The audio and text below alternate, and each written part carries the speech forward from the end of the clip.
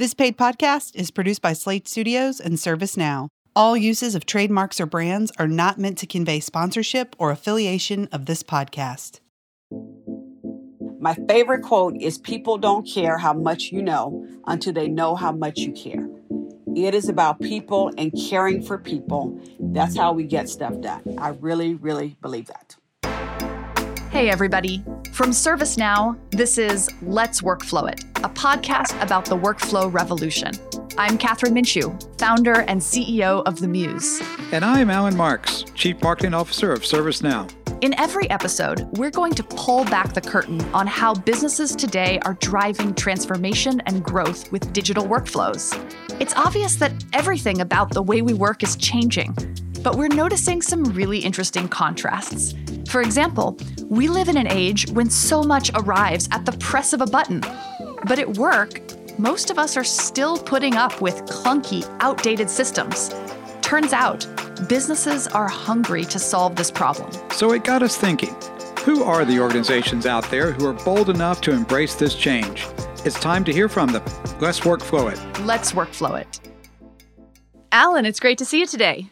Great to see you, Catherine. We've got a great guest today with Cint Marshall. Really looking forward to our conversation with her. I think it's going to be a good one. Cint Marshall is the CEO of the Dallas Mavericks. She's the first Black female CEO in the NBA. And previously, during her 36-year career at AT&T, she served in a number of roles: SVP of Human Resources, Chief Diversity Officer. So I think she's got a lot to tell us about transformation, leadership, a life of firsts. I'm really excited to dig in. No question. And, we believe empathy at mass scale is one of the great themes of our time. And Cint has such a great perspective on that. And sports is such a great filter through which to talk about these issues and the role technology is playing in sports. So ServiceNow is very proud to be the workflow partner of the NBA and WNBA and helping to restart the season last year. So looking forward to hearing Cint's perspective on empathy and how we move forward, how we stay connected to people, and the role technology is playing in delivering great experiences for people. Amazing. Well, let's bring her in. Cint Marshall, welcome to Let's Workflow It. It's so great to have you here today. Thank you. It's so good to see you. And hello, Cint. Wonderful to see you again. Glad to have you here today. Alan, I can't wait to hang out with you. Cint, you've had this incredible career spanning management and human resources, but I want to start off asking you about your role in the NBA today. You've been the CEO of the Dallas Mavericks for a few years now. Can you take us back to 2018 when Mark Cuban, the owner of the Mavericks, first reached out to you? Honestly, got this call out of nowhere one day, February 21st, 2018. And I remember that day well because I had just written a blog post called Impact, because I was really being impacted by these teenagers who were protesting in Parkland, Florida because of the shooting. And then the Reverend Dr. Billy Graham had passed away, and he was a big part of my life. And so I remember writing this blog post called Impact because we had these teenagers on one hand and this 99-year-old on the other hand that had really impacted my life. And I found myself smack dab in the middle age-wise. And that morning, I'm just like, okay, what am I going to do next? What am I going to truly do to have an impact? And then lo and behold, later, I get these text messages from Mark Cuban, who I didn't know at the time. And my phone is just blowing up. And I gave my husband the phone because I was on another call. And I said, I have 4 kids. I said, one of the kids need money, so just transfer it because my phone's blowing up. And that's usually when it blows up, when the kids need money. And he came back and he said, it's not one of the kids, it's Mark Cuban. You need to call him. And I'm like, okay. He goes, I said, who is that? And he said, Mark Cuban? So he starts telling me who he is. And it's like, I tell people that. And so now I'm embarrassed. Now I'm embarrassed that I didn't know him, but I didn't. I didn't know him and he didn't know me.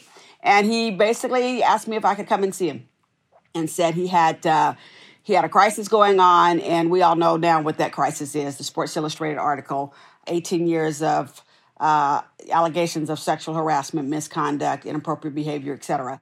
And what was going through your mind in that first conversation when he reaches out, with this proposal? Well, first of all, he asked if I could come and see him at 2:00. And I said, well, actually, no, because I have a mammogram scheduled. And he's like, okay, well, you want me to come and see you? And I told him, I learned the hard way. I'm a cancer survivor, a colon cancer survivor. So I learned the hard way what happens when you don't keep your doctor's appointment and take care of your medical business. And so I said, I can't delay my appointment, and maybe I can get to you by 4 o'clock. So I got his address. We had a driver pick us up because I told my husband, you need to get on your iPad. I need to get on my iPad, and we need to read the story. We need to know what's going on here before I get here. And I got to tell you, Catherine, by the time I got to his office, I kind of had it in my mind I wasn't going to take this job because I thought, you know what? I don't really know what's going on here. And so I finally got to him. We sat down for a little less than an hour, and he was just telling me about what he had just learned and about the situation and what was going on there. And it was a wonderful, wonderful conversation. He was very genuine, very caring, absolutely looking for a change, and asked me if I would be the CEO. Told me he needed a culture change, that the things hadn't been done properly, and he needed to know if I would come in and help him actually lead the organization and help him change the culture. You know, like so many great leaders, you bring your entire life to work every day. You tap all the experiences of your life. And, you know, leadership is about these moments that sometimes come to you and how you take advantage of them. You've got such a compelling backstory. Can you share more about your life and everything that's brought you to this moment? Well, I love that. One of the, I have many life lessons, and you'll know why in a second. And one of the lessons I have is sometimes it's not what happens, it's how you respond to what happens. And so I'm very thoughtful about the response I give and what I do next. And so the backstory is real quick. Born in Birmingham, Alabama, my parents left Birmingham when I was 3 months old because they did not want their kids growing up in the Jim Crow South. And I was the baby at the time, and so now there are 6 of us, 4 girls, 2 boys. And in fact, the church, I know you know your civil rights history, so the 16th Street Baptist Church that was bombed in 1963 in Birmingham, where 4 girls lost their lives, that's my mother's church. And so she left there obviously 3 years prior to that. But I often think about those 4 girls, and then, of course, my mother's and father's 4 girls and 2 boys, and the tremendous sacrifices that were made at that time so that my mother's 4 girls and 2 boys could have a good shot at a life filled with equity and equality. So I think about those 4 girls literally every morning. They are part of my prayer. So those are my roots. And so we moved to the San Francisco Bay Area and landed in the Easter Hill public housing projects. And so I grew up in a public housing project. I don't really know it's projects. It's just kind of where I grew up.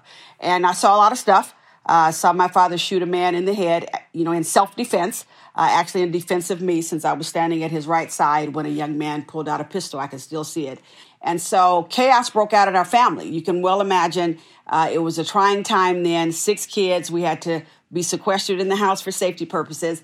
But Alan, a uniformed police officer, took me to school from that day forward in the 7th grade. My mom figured out a way for me to get to school.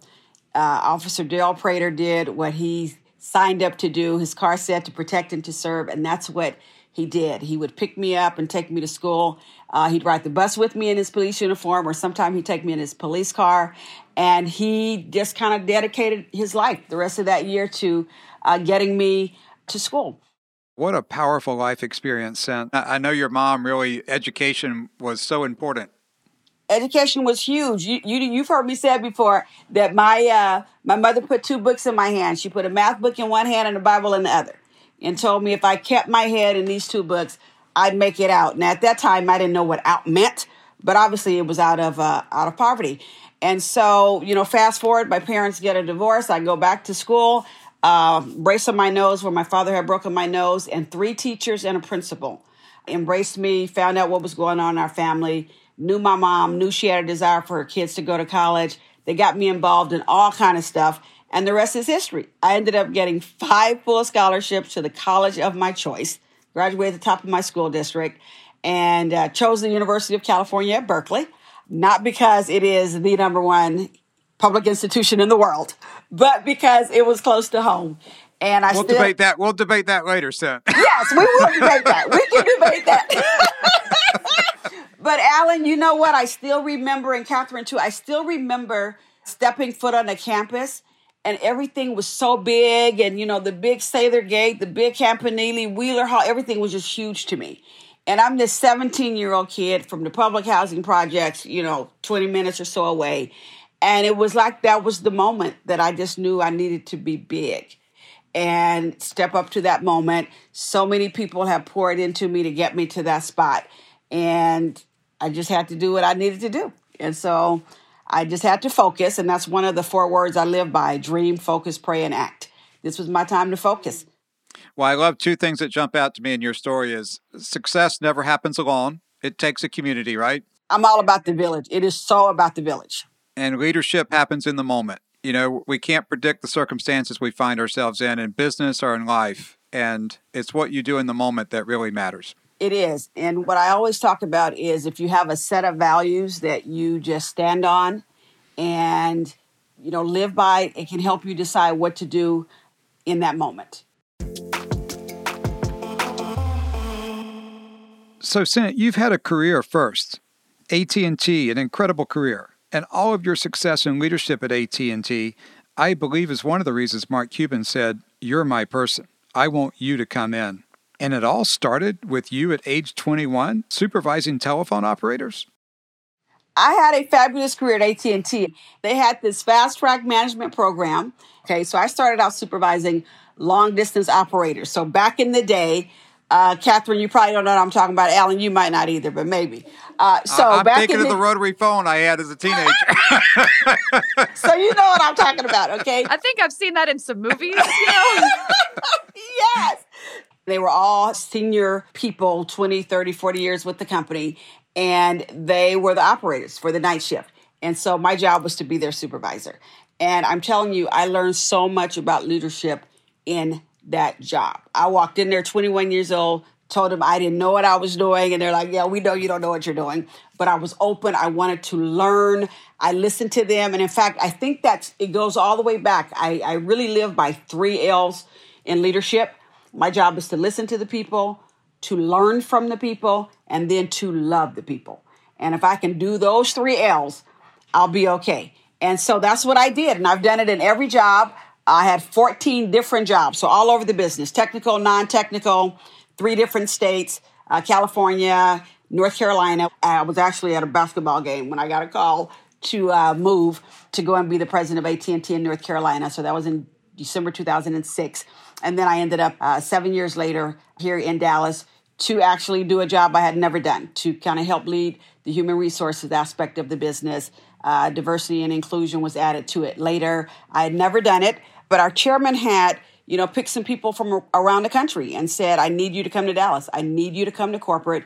We've had so many different mergers.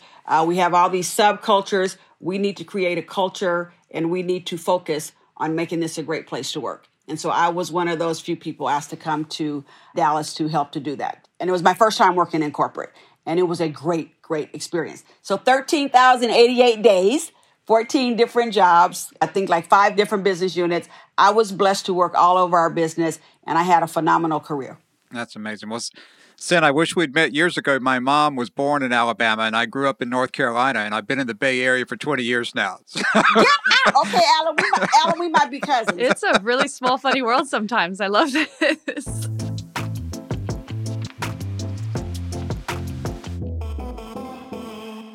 So, Cent, I want to ask you, I love the framework you said a minute ago: listen, learn, and love. That's it's both so simple, and yet those aren't necessarily words I hear all the time in the same sentence as a business philosophy. How did you develop the idea for this, or what was the origin of the framework? Because I love it. Because I've been in so many different jobs, and usually I step into something that I know nothing about, and I don't pretend that I know. And so I have learned that the best way for me to get to know it is to listen to the people, to sit down with them. So for example, when I got to the Mavs, the recipe was we had our vision that I laid out. We had a set of values that I laid out, and we had a 100-day plan that I had drafted that I put in front of everybody. And then I started meeting with every single person on our team one-on-one. And I just wanted them to talk, and I wanted to listen. And I would open up the one-on-one with the statement. I'd say, "Give me your whole life story." And 9 out of 10 times, they would say, "Oh, it's my 10th season at the Mavs. This is my 3rd season at the Mavs." And I'd say, Stop. Were you born here? Start from the beginning. Start from the beginning. I want to know your story. And I would just listen. And I would learn so much by listening. Then, of course, I'd ask some work questions. And then at the very end, I would close all my one-on-ones with the same question. I said, "Tell me where you see yourself 5 years from now." personally and professionally. And people would respond. I'd listen, take notes, and said my job is to make sure that these people can have the careers that they sign up to have, that they get to where they want to be 5 years from now, personally and professionally, because I believe as a leader, I have a lot to do with both. If we can all create the right climate, give these folks a great place to work, a place where every voice matters and everybody belongs, which is our workplace promise, we can impact their professional lives, which impact their personal lives, and of course, pay, benefits, et cetera, all that impacts their personal life. And so my job is to really know these people, love them as people first, employees second, and to see about them, and they will produce and they'll deliver what we need them to deliver at work. I learned that a long time ago, and so far, so good. And it makes a lot of sense because I think from far away, the jump from the SVP of HR at AT&T to CEO of an NBA team may not seem like a common leap, but the way you describe it, a lot of the fundamental principles are so aligned. And I wanted to ask, when you first stepped into that CEO role, what went through your mind? I know for me, frankly, when I was first starting my company and I realized I might have to be the CEO, there was a lot of, baggage, perceptions. There was ideas I had about that word that didn't necessarily match right away with who I thought I was, and yet I love it now. So what was the experience like for you of making that transition? Well, it was interesting because obviously I came in during a crisis, and the organization was clearly in need of a cultural transformation. The first piece of our plan was to model zero tolerance. And so to do that, we had to do our own investigation. We had to put a hotline in place, just do the things we needed to do to kind of purge anything that wasn't right. So we've got all that kind of activity going on, trying to create a women's agenda. We're trying to lay out a diversity, equity, inclusion plan. We're looking at market-based compensation, make sure we don't have any pay equity issues. So we're trying to run our business. And so I knew I needed a diverse leadership team. When I walked in, there were no women or people of color in permanent leadership positions at my table. So my first meeting, it was all white men and then 2 women who were not in leadership who they had invited to the meeting. I'm a true believer that if you want to have good results, when McKinsey talks about that diversity dividend, how profitable companies are when they have women, people of color, white men, just everybody at the table. I believe that. I've lived it. I know it's true. And so I had to change our leadership team. And so we had to make some changes to where, we could kind of diversify that. We had people there. I brought a few in, but we could promote people. We had people there, and they were talented. They are superstars. We have men who are superstars. We have people of color who are superstars. So my job was to get all this talent around the table. And so I just knew we had to do it. I did have a situation where one of the leaders, one of the pretty seasoned leaders, told his team, don't pay any attention to anything I said or did because I'd be gone in 90 days. And so that was challenging, but we dealt with it. And you had a 100-day plan, so you were going to be there past 90 days for sure. Yeah, for sure. At least 10 days past 90 days. It's like, I won't be here long enough to execute on a 100-day plan. But it's that kind of stuff. And then, things like, why is this woman in this job? She has no experience. But that's typical kind of stuff. I grew up in a male-dominated industry, technology and telecommunications. So I'm used to being the only woman in place. I'm used to being the only Black person in a place. And then I just vowed that I won't be the last. And so I can kind of get through all that. I can get through all that by, doing what I need to do. So, Cent, a lot of leaders have to deal with organizational change, and you certainly had a lot of that on your plate. But, we're also, all of us are leading during a time of extraordinary external change in the world around us, not only COVID, but all the social issues that have come up. Can you give us insight in how do you do both? How do you lead transformation in an organization, and how do you help your organization lead transformation in the world at large? Okay, what has helped me, and I alluded to it earlier, was having a set of values. And when I got to the Mavs, we wrote out a set of values, and they spell crafts: character, respect, authenticity, fairness, teamwork, and safety, both physical and emotional safety. So everything we do, everything we respond to, our business plan, employment, everything is around this. So you work at the Mavs, it's values-based employment. And so when things come up, we make our decisions and we respond based on those set of values. So when COVID hit, we had a business continuity plan in place, which if you're a good business, you always have it in place. You just plug in the crisis. We had a technology infrastructure that was unmatched. And so we could send our people home immediately. And so once we took care of our people, the players were situated.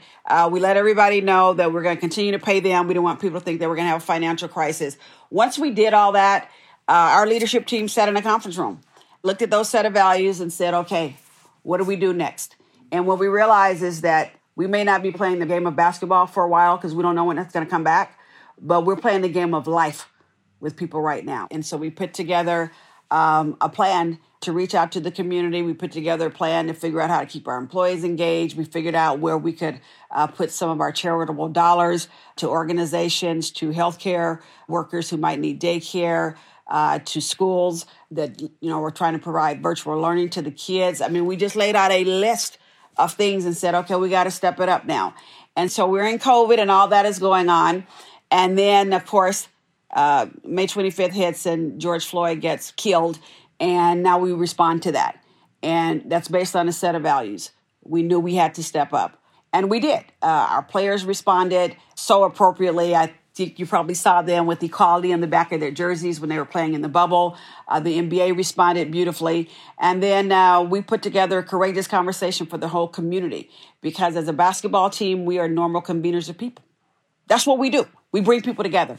And so we brought them together on June 9th, socially distant, 200 people, community. So we're going to have a conversation about race. It was called Listen. So there's that word again. Learn, unite. And unite around what? Well, unite around an action plan for this community to promote social justice, to eliminate racial disparities and inequities, and to drive some sustainable change. And so we ended up with a plan called Mavs Take Action that we launched after that community conversation, because that's what we do. That's what we do. As a leader, Sen, on those issues, I've had conversations with people saying, is it going to be different this time? And it does feel different. I know we as a company, we had more courageous conversations than were imaginable before the past year. So as a leader, how do you think about making sure that those commitments do result in tangible action and that we don't just move past this moment and things go back to, quote unquote, normal? I call it all-in leadership. We have to be very intentional. And when I say all in, I'm talking about leading with intent, inspiration, inclusion. We have to do that. And so we have to be very intentional about what we do, meaning we have to have the plans, we have to document them, we have to have the milestones, we have to make sure our budget dollars are going where we say they're going to go. We make these commitments where we're going to spend $5 million over 3 years, 10,000 employee volunteer hours. We have to track that. Your new community partners, making sure they understand what that agenda is all about and inspiring people to really kind of make a difference. And so I think if a leader has to do that, the tone is set at the top. No doubt about it. Every day. Every single day. Well, Sen, I'd like to ask kind of an extension of that. We've talked about diversity and inclusion and how important that is. And we believe deeply, and I know you do too, that the real goal is belonging. Can I really show up as who I am and be my authentic self? And you're such an authentic leader. But it's hard for some people, right? It's hard for people of every generation to say, can I trust? Can I really show up as my authentic self? How do you help people on that journey other than modeling it? I mean, you model it every day for sure, but how do you help convince people, what does it feel like to really belong in an organization and really show up as who you are every day? First of all, authenticity is one of our values. And so I spend a lot of time actually explaining it. And, we have hashtags for all of our values. And the hashtag for authenticity is do you. Okay, hashtag do you. And so we try to help people understand when they come on board with the Mavs that we want them to be themselves. The person who got out of bed in the morning is the person who I want to walk in our doors.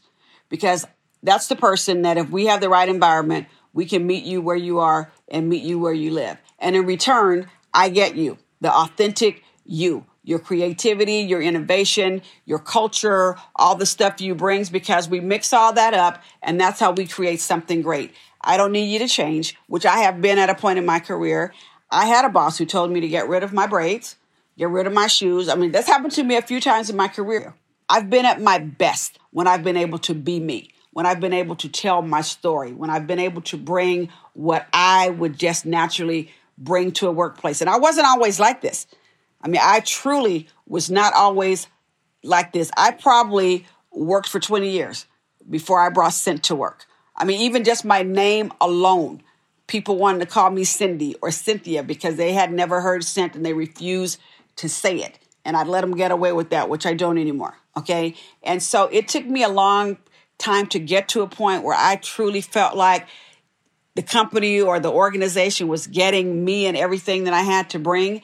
And so I want that in other people. So I do try to model it, but we also try to set up ways to make sure it happens. So we have employee resource groups. So some call them business resource groups or affinity groups, where we highlight people's backgrounds and their cultures and what they bring and who they are. I mean, we have one called Parents at Work.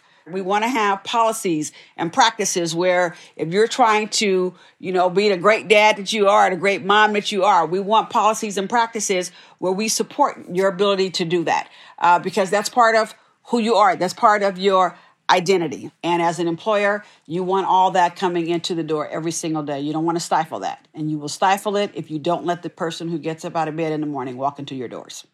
And you see that on the basketball court. Great games, right? That's people doing things you didn't think possible, right? And working as a team, individual efforts, and you see people going deep inside themselves and pulling out things that you didn't think were achievable.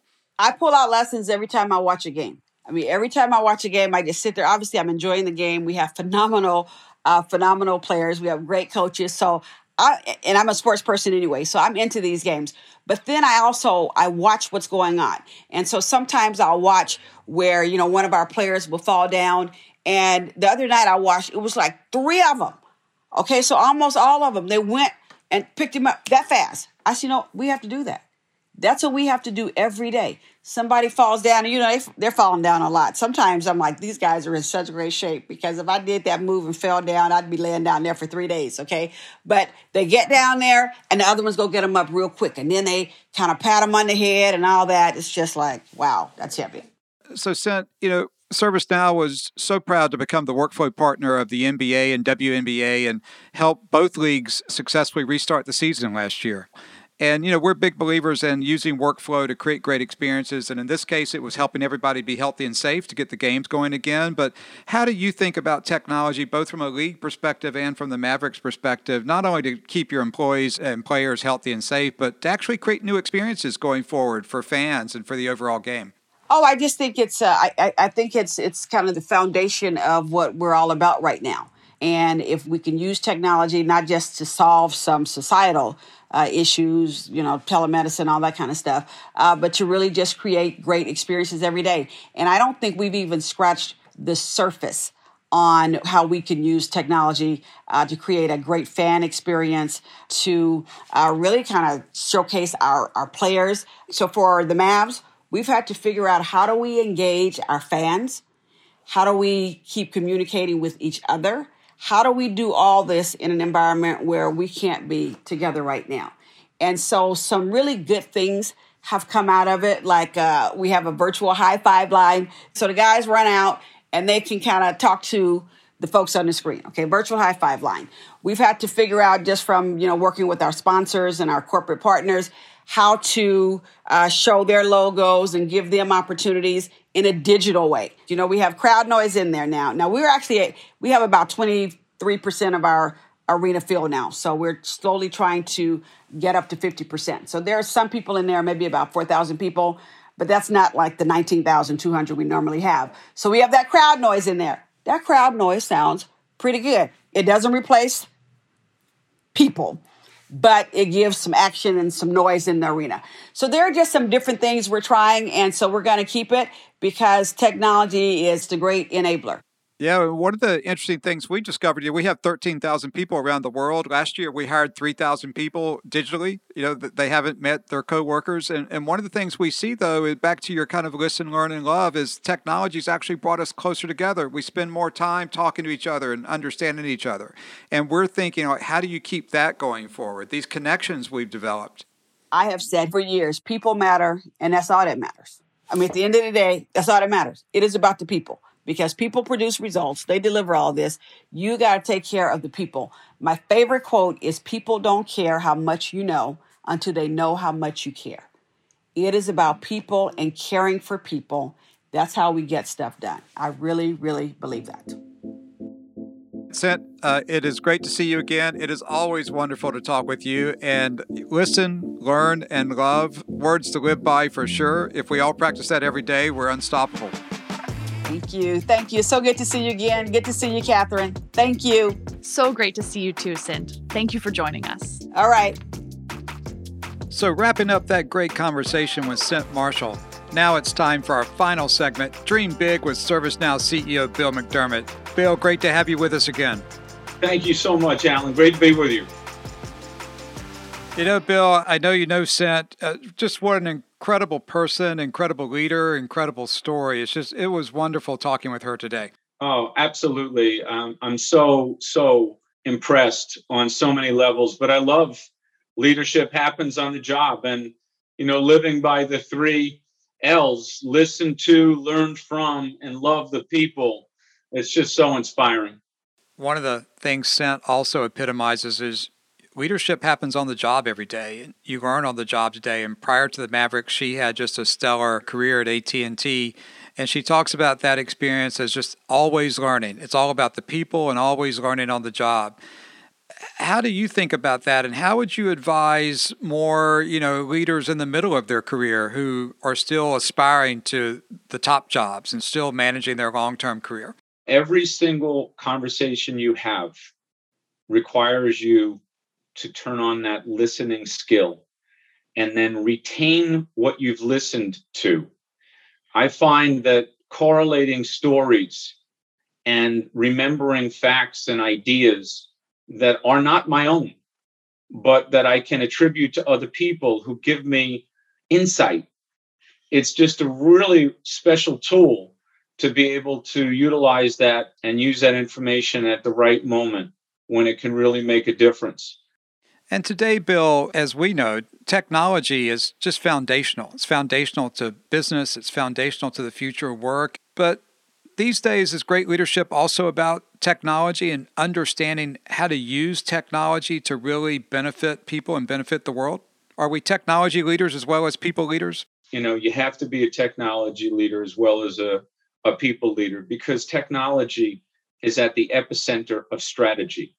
And every good leader knows that they owe their employees, their associates, a great strategy, without which they'll simply work harder and go nowhere.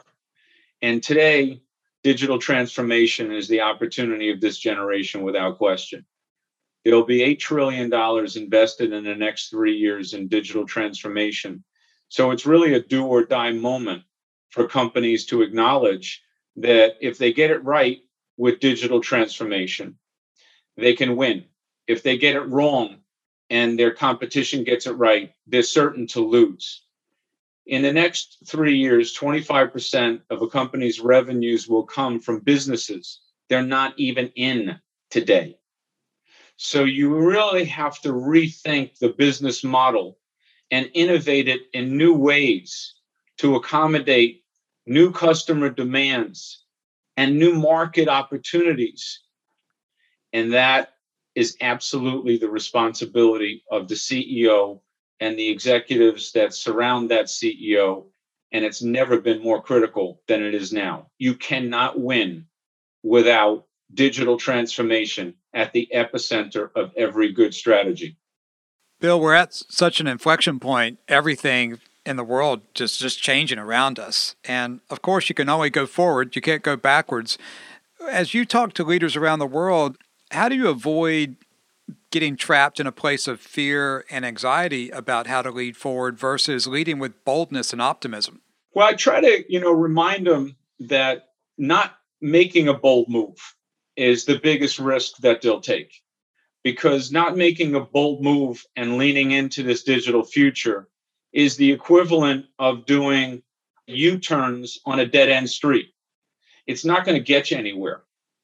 And delaying decisions Postponing things won't get you there either, because time is the most crucial of all assets in the way we activate our companies, the way we innovate, the way we serve our customers.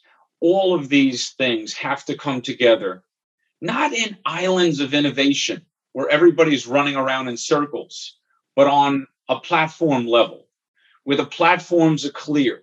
And that's why I often call ServiceNow the platform of all the platforms, because you can put this workflow revolution to work.